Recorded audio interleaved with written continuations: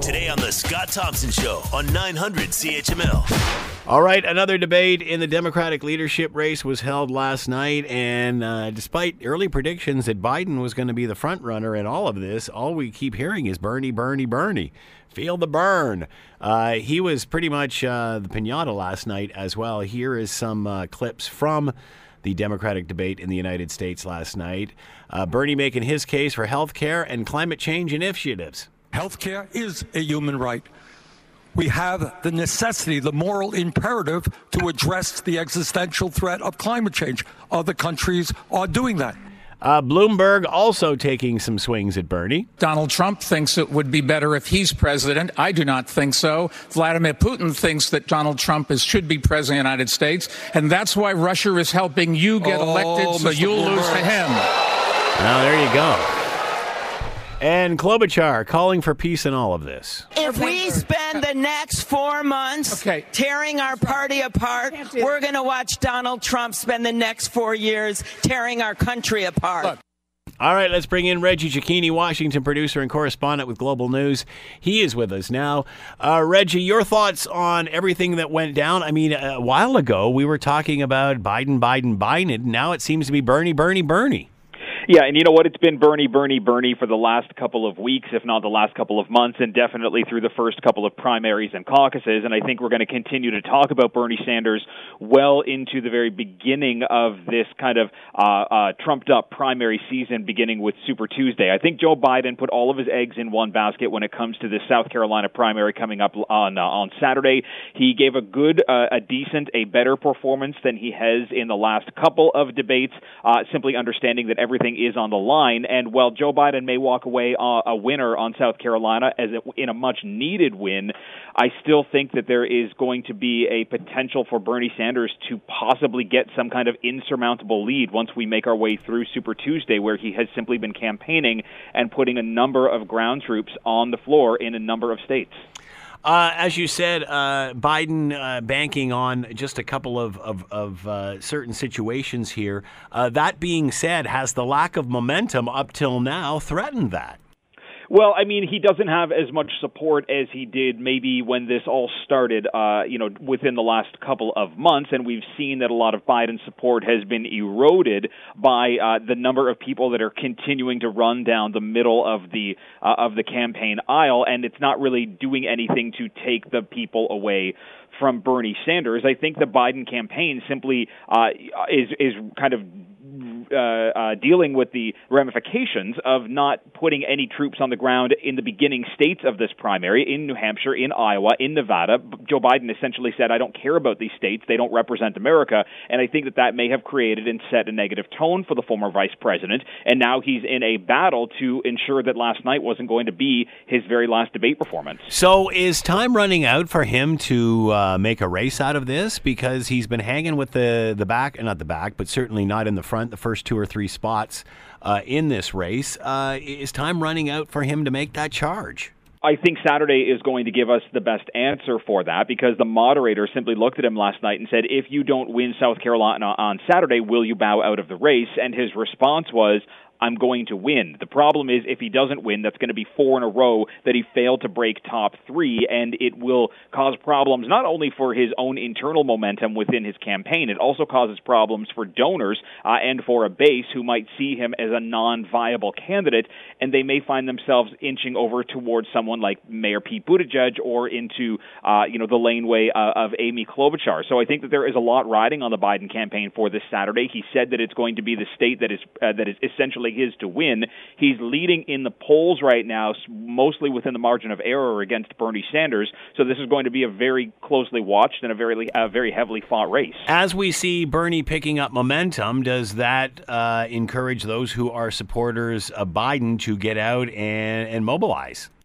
Well, I mean, possibly. That Bernie Sanders has a large base around him, but they're not the same base that is following someone like Joe Biden. And I think that the Biden campaign really needs to look at everyone else that's surrounding him. He focused a lot of his attacks last night on Bernie Sanders and on Michael Bloomberg and Tom Steyer, but he didn't do anything to try and win over the voters that could potentially be in line for Pete Buttigieg and for Amy Klobuchar, even possibly for Elizabeth Warren. There's still so many people standing in the center of this race right now that if the Biden campaign wants to come out on top, they need to understand that there are people standing next to him siphoning off potential support. And if he's going to go after the front runner, he needs to make a kind of a splash that will draw in support from another aisle, because there are simply too many people standing in the center right now, and that's simply letting Bernie Sanders run free with this kind of presumed nomination. That being said, if Bernie and Joe Biden are sucking all of the oxygen out of the room, where does that leave the others? Can someone come up through the middle?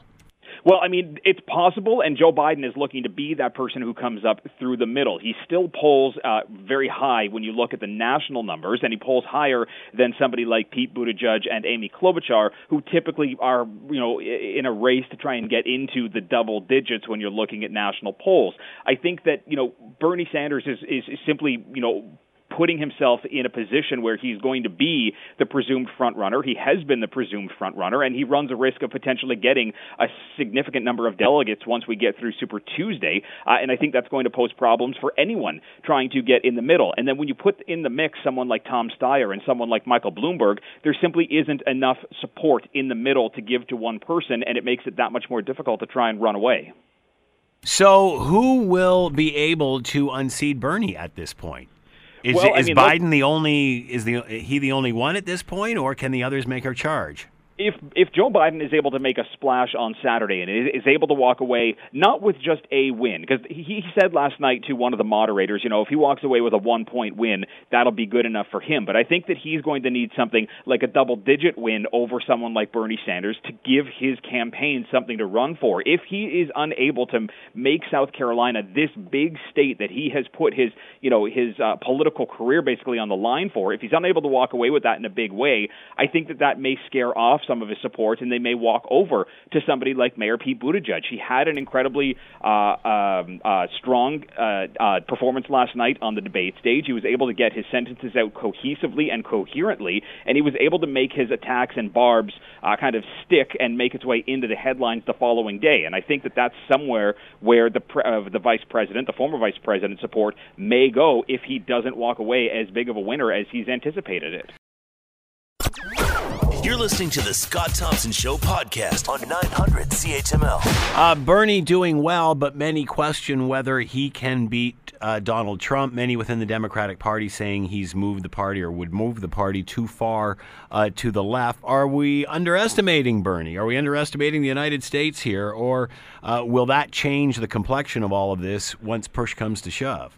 Well, I mean, look, Bernie has a significant group, this grassroots group that has been surrounding him, not, just in this campaign, but when he was running to try and take the nomination from Hillary Clinton in 2016 as well. And while Democrats will fear that Bernie Sanders is moving too far to the left, you have to look at how big of a surrounding he has with him. He has a number of minorities who surround him. He has a number of unions who surround him. He has a number of blue-collar workers who surround him. And this is, a vast majority of what America is becoming. So I think the Democrats need to be careful by saying that he's pulling the party too far to the left. Yes, he has an incredibly, demanding platform when it comes to how he wants to see health care move towards in the United States, and it's going to be difficult for him to get that in play if he wins, because A, it's unheard of territory for Americans, but B, it also comes with a significant price tag, upwards of $50 and $60 trillion, which is a scary number for a lot of Americans. But he has a large population of people that will follow him, and if he doesn't walk away, with some kind of big number after Super Tuesday or whatever happens by the time we get to the convention, it's hard for Democrats to kind of turn around and say, well, do I not support Bernie Sanders and throw my vote towards Donald Trump? What would a race between Bernie Sanders and Donald Trump look like, do you think? Well, I mean, considering how completely opposite both of them are, that's an extreme race. It would be a sight to see when they're in a debate with each other, because Bernie Sanders is being accused right now of not being transparent when it comes to what he wants for policy changes in the United States. He has that health care plan. It's a $50 trillion plan, but he's had a hard time explaining how he's going to pay for that, other than by saying he's going to put a tax on Wall Street and make people making X number of billions of dollars pay X number percentage in taxes, despite the fact that they will likely find loopholes to get around that. I think that his inability to explain certain things, along with President Trump's inability to be clear or be factual in certain things, will make the debate between the two of them difficult to understand, but also it's just a complete, President Trump and Hillary Clinton was one thing because both of them at one point were Democrats. Bernie Sanders has never been a Democrat and is simply running for the ticket because you can't run as a third party. Where is Barack Obama in all of this? We had heard rumblings earlier on that he was concerned about the party moving too far to the left. What about those established Democrats? Well, I mean, Barack Obama right now is appearing in a good number of campaign ads for both Joe Biden and Michael Bloomberg, despite the fact that he hasn't given an endorsement for either of them. And he's mostly stayed out of this race. He really has tried to let the Democrats find their own grounding and find their own footing, trying to not interject himself in a way because he understands that he can be a distraction for either, getting in the way of a potential candidate's policy or make it look like he's propping up a potential candidate's policy. And I think he's doing the best he can by staying as apolitical as he can. He believes the party could potentially be moving too far to the left, but again, that's because Bernie Sanders is not a true Democrat. He still runs as an independent. And I think that former President Obama is simply just kind of wading the waters, and he'll wait and see what happens as we move closer to, whittling this number of contenders down to, 2 or 3 before he decides to make any kind of statement. Many have said that only Biden is the one that can beat Donald Trump. Bernie too far, too extreme. The others not known enough. Is that still the same? Are people still thinking that it's only Biden that can beat Donald Trump?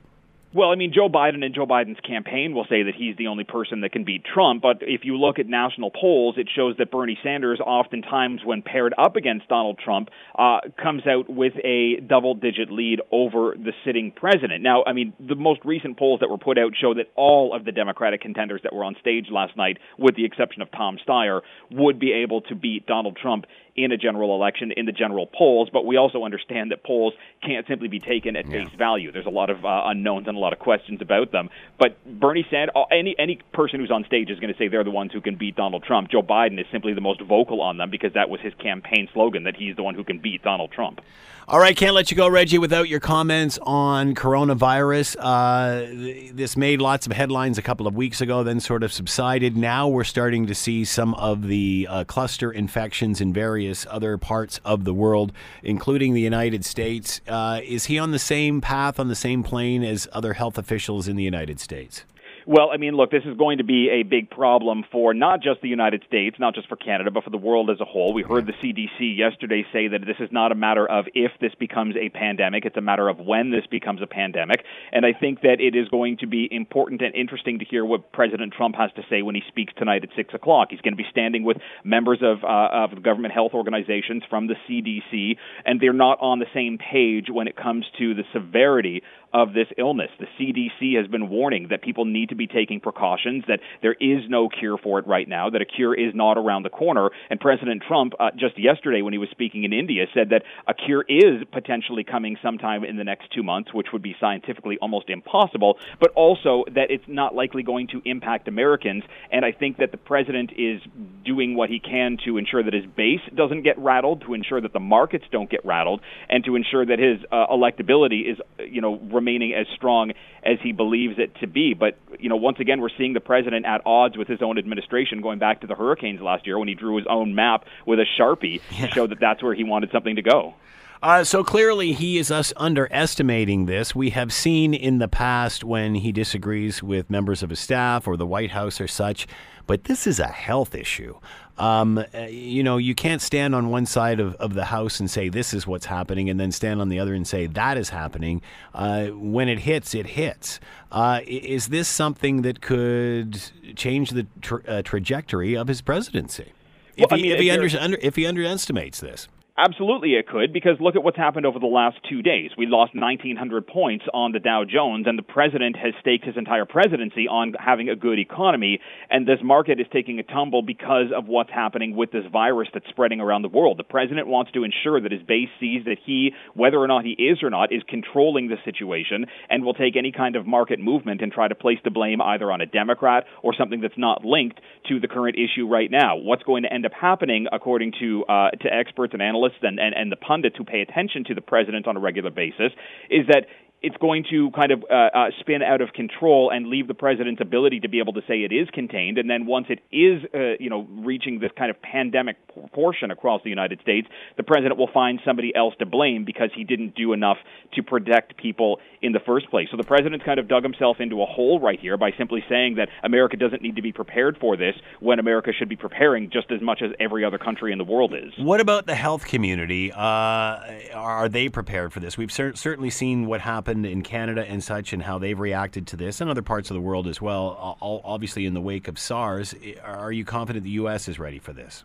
Well, I think the U.S. is doing what they can to be ready for this. I mean, the Trump administration has nixed, or at least axed, a good chunk of pandemic funding that was put in place by the former administration to be able to deal with these kinds of global kind of an increased effort on Congress's part to be able to come up with the money. The president reportedly said to ask for $2.5 billion, likely not going to be enough to combat this, but the health organizations across the United States are going to have to do what they can with the slimmed down available dollars that they can to be able to prepare the country. I mean, there have already been health experts telling people to be prepared to telecommute, not go into the office, not go into sporting events, not put themselves in situations like schools where there could be an opportunity for these kind of diseases to spread. So there is a message that's being put across to the people, but to get a message put across like that, you need the funding behind it to be able to carry out testing, and the U.S. is simply far behind the rest of the world right now when it comes to trying to carry these things out. Reggie Cecchini has been with us, Washington producer and correspondent with Global News. Make sure you're watching Global News tonight at 5:30 and 6 for more on all of this. Reggie, as always, thanks so much for the time. Enjoy Washington. Thank you. The Scott Thompson Show, weekdays from noon to 3 on 900 CHML.